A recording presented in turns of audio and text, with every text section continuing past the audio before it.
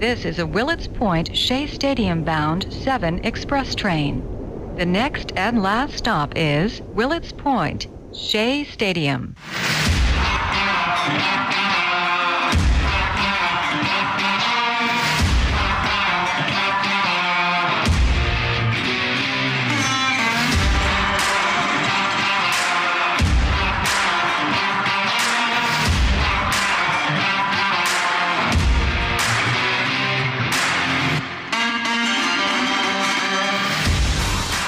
Oh,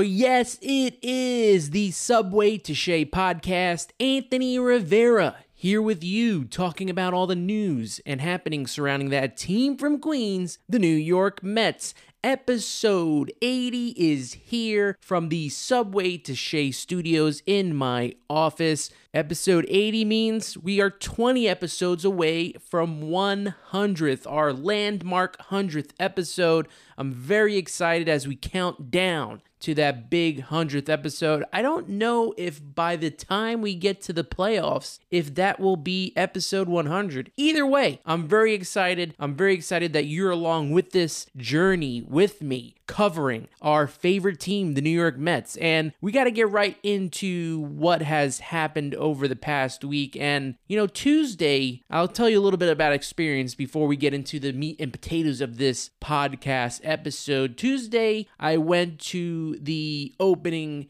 game of the Mets-Dodgers series, and, I filled out a survey to get free tickets of any choice of any game to go to. And I chose Tuesday against the Dodgers. I wanted to choose a game that was on a weekday and didn't have any giveaways, because the last couple of games that I went to, you have the David Wright Funko Pop game, you have Keith Hernandez retirement game, and you can count Old Timers Day as well. Every game that I've been to has been an event so far. And anytime you go to these games, there's always either a lot of traffic, long lines, and I said, you know what? Let's pick a weekday game, a weeknight game early on in the week. And, maybe there won't be as much traffic. No, there won't be any issues getting in. So I picked Tuesday against the Dodgers, the opening game of the series. Taijuan Walker was pitching. The next day, Jake was going to pitch. So maybe that game would have been, filled and sold out and lines waiting outside the door and traffic and all that stuff. What I failed to realize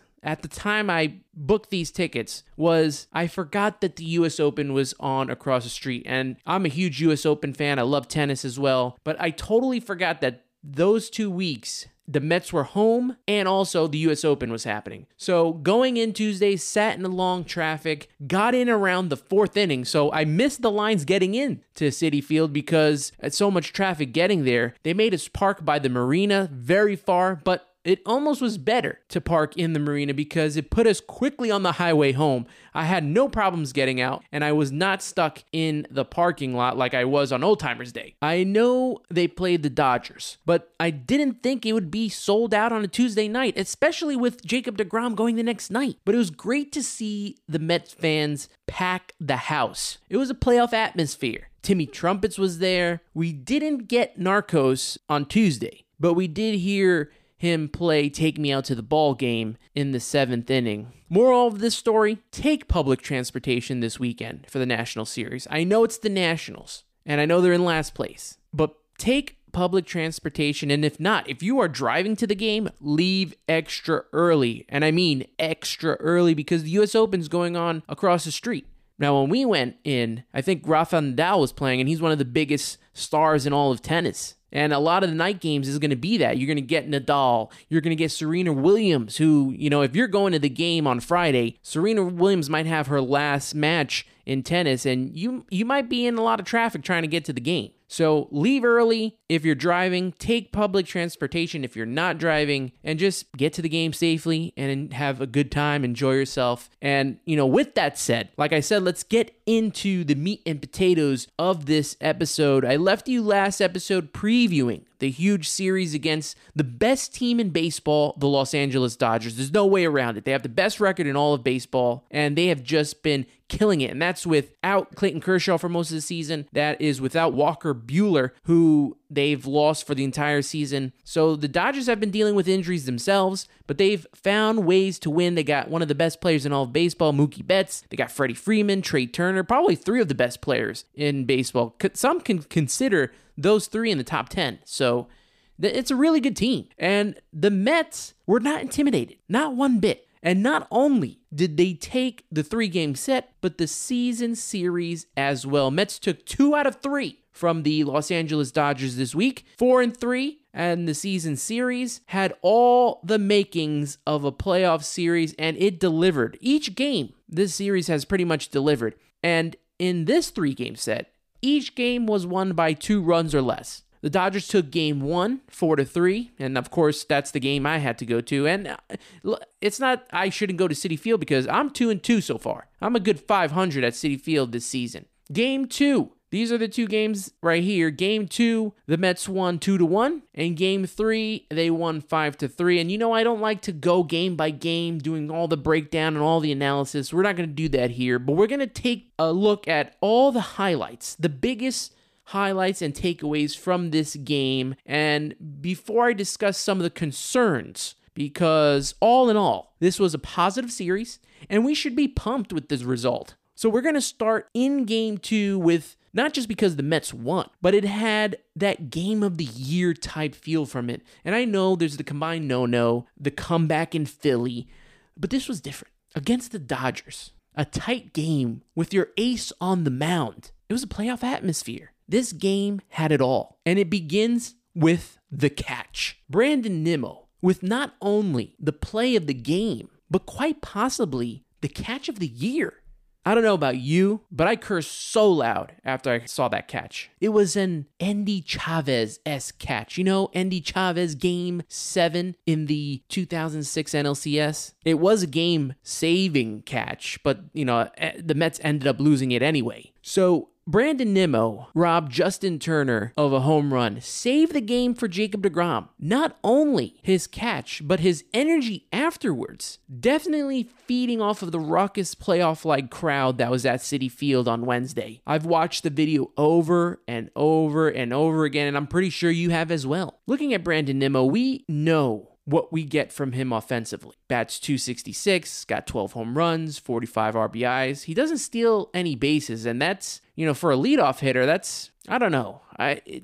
That may be one of the only flaws I see in Brandon Nimmo's game. If you're a leadoff hitter, you got to steal some bases. He has no stolen bases this season, and he's only had 20 in his entire career. Last 7 games for Brandon Nimmo, batting .308, slugging .500. I mean, he has been playing so well. He's had his ups and downs, but he's been healthy for the most part, and that's what we've wanted, right? We wanted to see if he could play a full season, and this may be his official coming out party, right? This may be what is the difference between the Mets signing him and not. And I hope that they do consider doing that. Look at him defensively. Look how much he's improved in center field. When they signed Starling Marte, I thought he'd be in center field, but Mets management played this right. Looking at what we've seen so far from the 2 of them, from Starling Marte and Brandon Nimmo, you look at what has gone down. And I've come to the observation that Marte may not have made it through a full season if he was in center field. Center field requires speed, which he does have, and a lot of running. And with his, hamstring and quad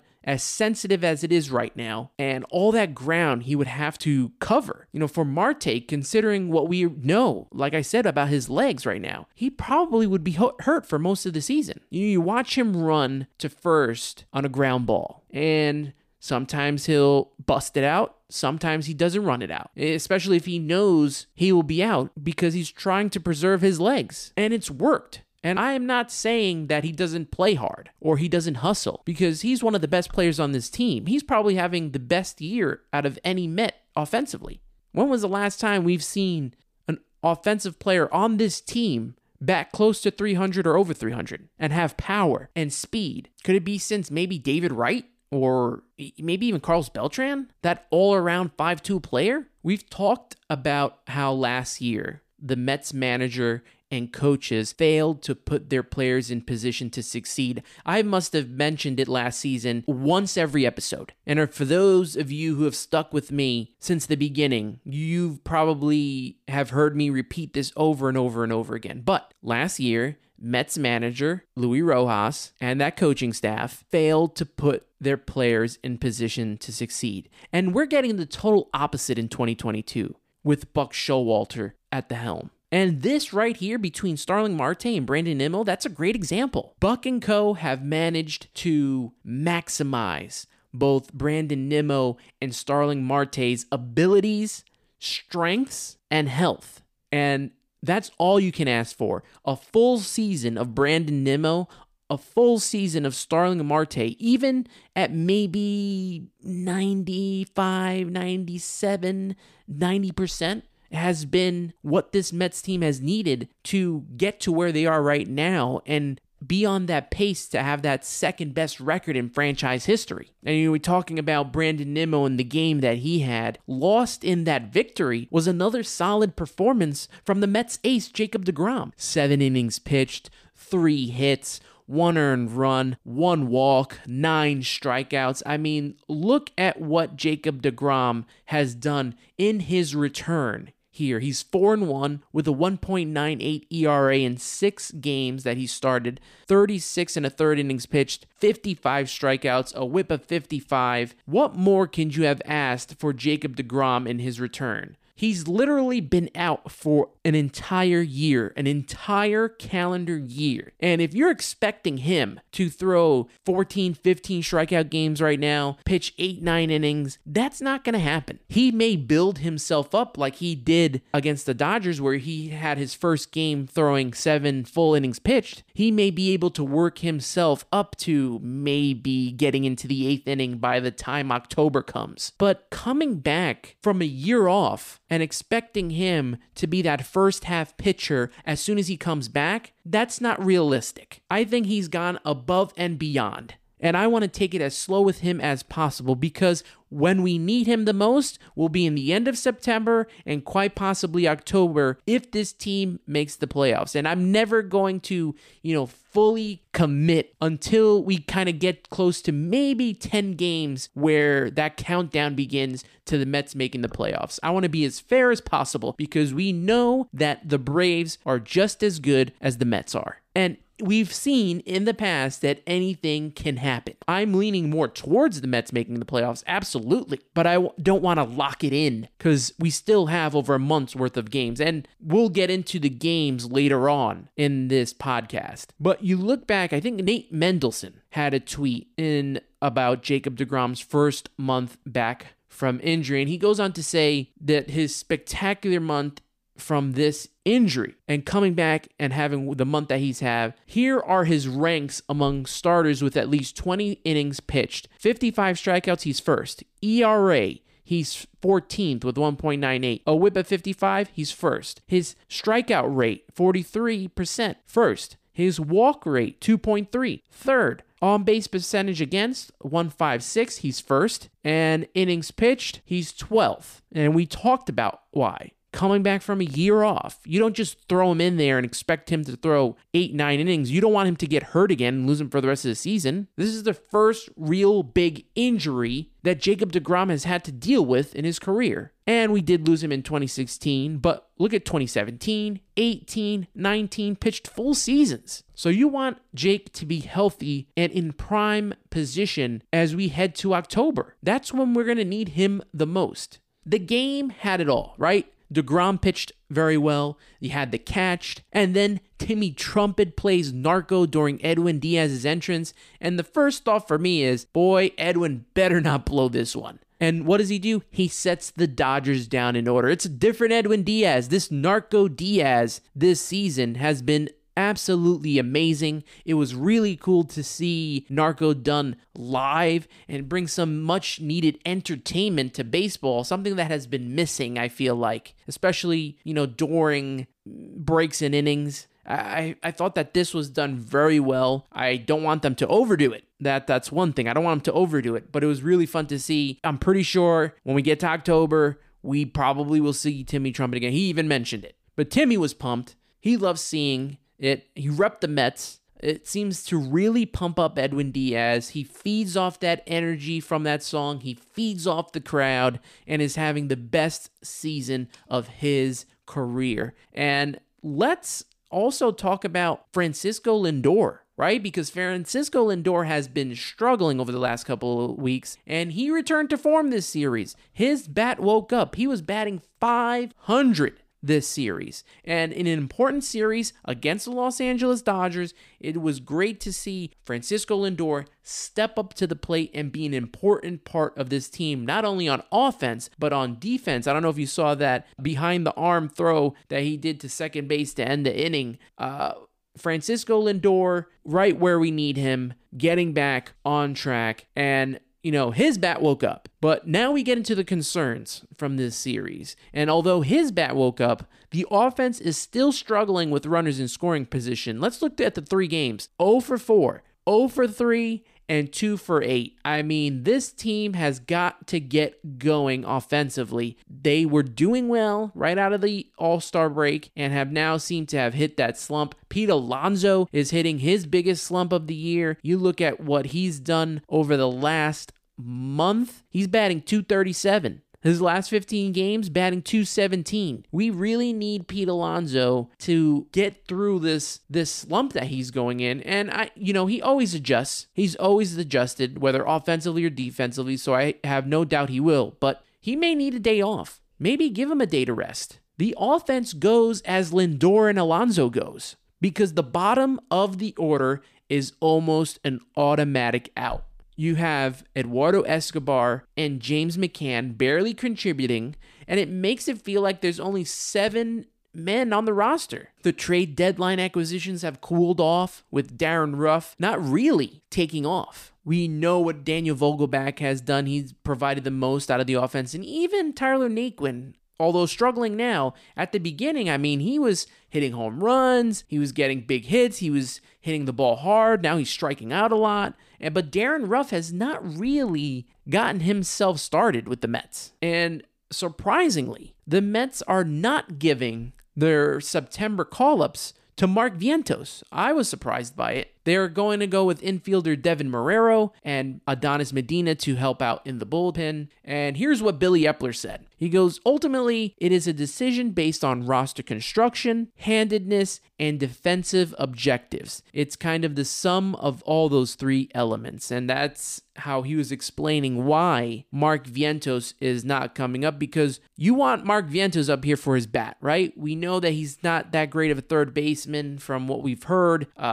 He could probably play a little first base. Most likely he's DHing. 23 home runs this year, 71 RBIs, and batting .282. I don't know why they're keeping him down. Obviously, Darren Ruff, who's, I guess because he's a veteran and they're hoping that he gets out of it. And that's the reason why he's here, because I think that Mark Vientos could possibly give this offense a jolt. Why keep him down? But they didn't trade him for a reliever or anyone else during the trade deadline. They held on to him. And my first thought was, hey, maybe they're bringing him up to be that offensive bat, that DH from the right side to hit lefties. But then they brought in Darren Ruff. So Mark Vientos stayed down. Now that September's around, is Vientos going to come up? No. The only thing I could think of, and this is probably my biggest prediction, and that is he must be trade bait for a Shohei Ohtani trade in the offseason. What else would you be holding on to him for?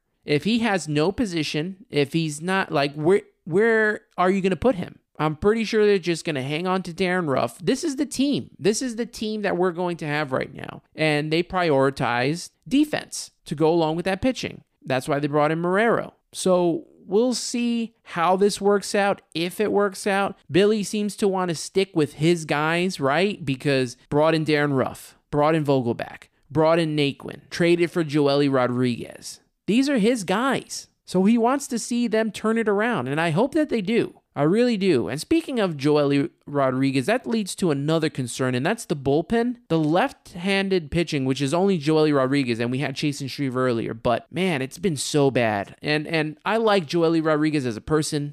He's funny and he has a great personality, but that doesn't help with the production during the game. He has been so bad this season, and you look at what he has done. 0-4 with a 5.17 ERA over the last 7 games, ERA over 5.40. The last 15 games, ERA over 5.52. Last 30 games, 5.61. Can he at least get to under 5? Can we get him in the 4s? I would feel more confident if we got him into the 4s. But if he's going to continue to pitch this way, could that open up room for Nate Fisher? And I'm not going to say David Peterson, since he kind of struggled with bullpen duty when he was called upon. But Nate Fisher, who I think pitched 3 innings in Philly, and he had another great game in the minors not too long ago. He threw 3 scoreless innings with Syracuse and 2 strikeouts. Could he be a possible option? You look at what he has provided in AAA, 1-3 with a 3.35 ERA. But the most important stat, right? Because we're talking about getting lefties out. Look at his splits. Against left-handed batters, they have a 188 batting average. But how about this? Against righties, 1.78. How is he not on this team right now? He could get lefties out and he can get righties out. When I went on Tuesday, Joely Rodriguez couldn't even get lefties out. So I don't know what they're doing with that. And besides left-handed pitching help that's needed and the struggles that they've been going to, the Mets have been struggling to find a setup man to bridge the gap to Edwin Diaz. But that might have changed on Thursday. And I know Adam Ottavino has had a pretty good year this season. 5-2, 2.01 ERA. Over the last 30 games, let's go 30 games, 1.09 ERA.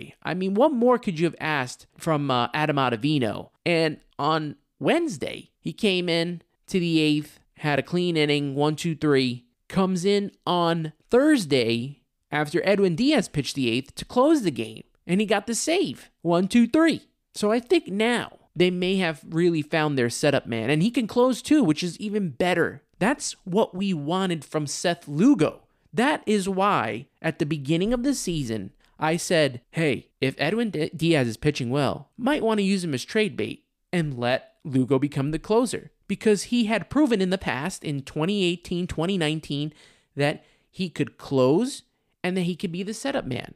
And he has not done that this year. He has actually not pitched as well as we'd hoped to his abilities, and kind of switched spots with Adam Ottavino, who has been stellar this whole season. I know he had that one game where he gave up the 3-run home run in Atlanta. I prefer Adam Ottavino coming in when nobody's on base for a clean inning, but sometimes you're going to have to bring him in. So that might be something to start testing this month to get him ready for October. To help out the bullpen as well, Tyler McGill is eyeing his return, and he began his rehab stint this week going, according to Anthony DiComo, he struck out all 3 batters he's faced in his rehab debut for AA Binghamton. So he may be a late inning piece. The Mets said they were going to put him in the bullpen. He's not going to start. So could this possibly be a Adam Wainwright type situation where, Wainwright closed in 2006 and then they had him start as his career moved on and on? Maybe. But with Tyler McGill coming back, with the emergence of Adam Ottavino as a really reliable late inning reliever, and I'm not saying he was never reliable. He was reliable all season. But I'm saying we're seeing more now that he could be a setup man. He could close sometimes because he's got 3 saves this season. Maybe it's finally turning for the Mets because they're going to have to really think hard. Buck, Billy, that management, and that whole coaching staff is really going to have to think hard on how they put together that bullpen come October. Now, my final notes before this train leaves the station. This weekend, Mets will send David Peterson, Max Scherzer, and the returning Cookie Carrasco. He's back, baby. He's going to the mound for a series against the last place Washington Nationals. And Jeff Passan tweeted this out, and he goes, one thing worth considering in the NL East race, where New York holds a 3-game lead. The Mets have by far the easiest remaining schedule in baseball. The combined winning percentage of their next 16 opponents after today, 388, a 62 and 100 pace, and they finished the season against the A's, Marlins, Braves, and Nationals. And then SNY Mets, I think it's is it at SNY Mets? Because there's 2 pages, right? There's the Mets page, and then there is the SNY Mets page on Twitter. And they put, I think, the Braves and the Mets right next to each other, and the strength of the schedule for the Mets, they're first with a 447 winning percentage. The Braves have their opponents at 472 winning percentage. Strength goes to the Mets, but the Mets and the Braves are going to duke this out probably until the last week of the season.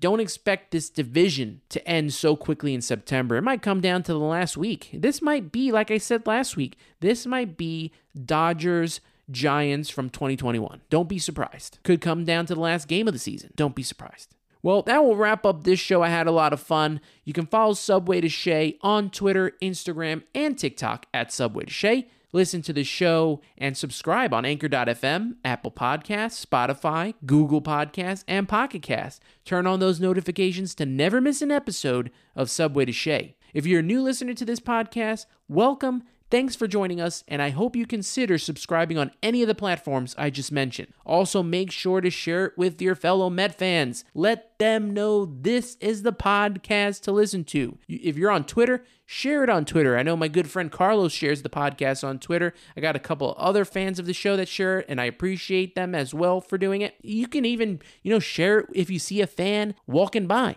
You see a Mets fan with a hat on. Hey, you know what? Why don't you listen to the Subway Shea podcast? This is a good Met podcast. If you've been a supporter this whole time, I can't thank you enough. This show wouldn't be where it is without you. And because of you, Subway to Shea is global. This podcast is not only played in the United States, but also has reaches across the globe. So no matter where you listen, please take a few minutes to write me a review and let me know what you think of the show, what you like, what you don't like. I want to make this show better for you each and every week. So by going on Apple Podcasts, leaving me stars 1 to 5, hopefully it's 5, and a comment in the review section, it can help me to make this show run smooth every week. You can also rate the show on Spotify. I'm starting to see those ratings go up on Spotify, so I appreciate whoever has done it on Spotify. And don't forget, follow my work for Rising Apple. Rising Apple is a New York Mets site on the Fansided Network. You can read my articles by going to risingapple.com or checking out the links in the description of this week's podcast. Make sure to follow Rising Apple on Twitter at Rising Apple Blog and the Fansided Network at Fansided. Thank you everyone for tuning in. I appreciate you all so very much. And that will do it for this week's podcast. Don't forget, listen, subscribe, share, and review. For Anthony Rivera, you've been listening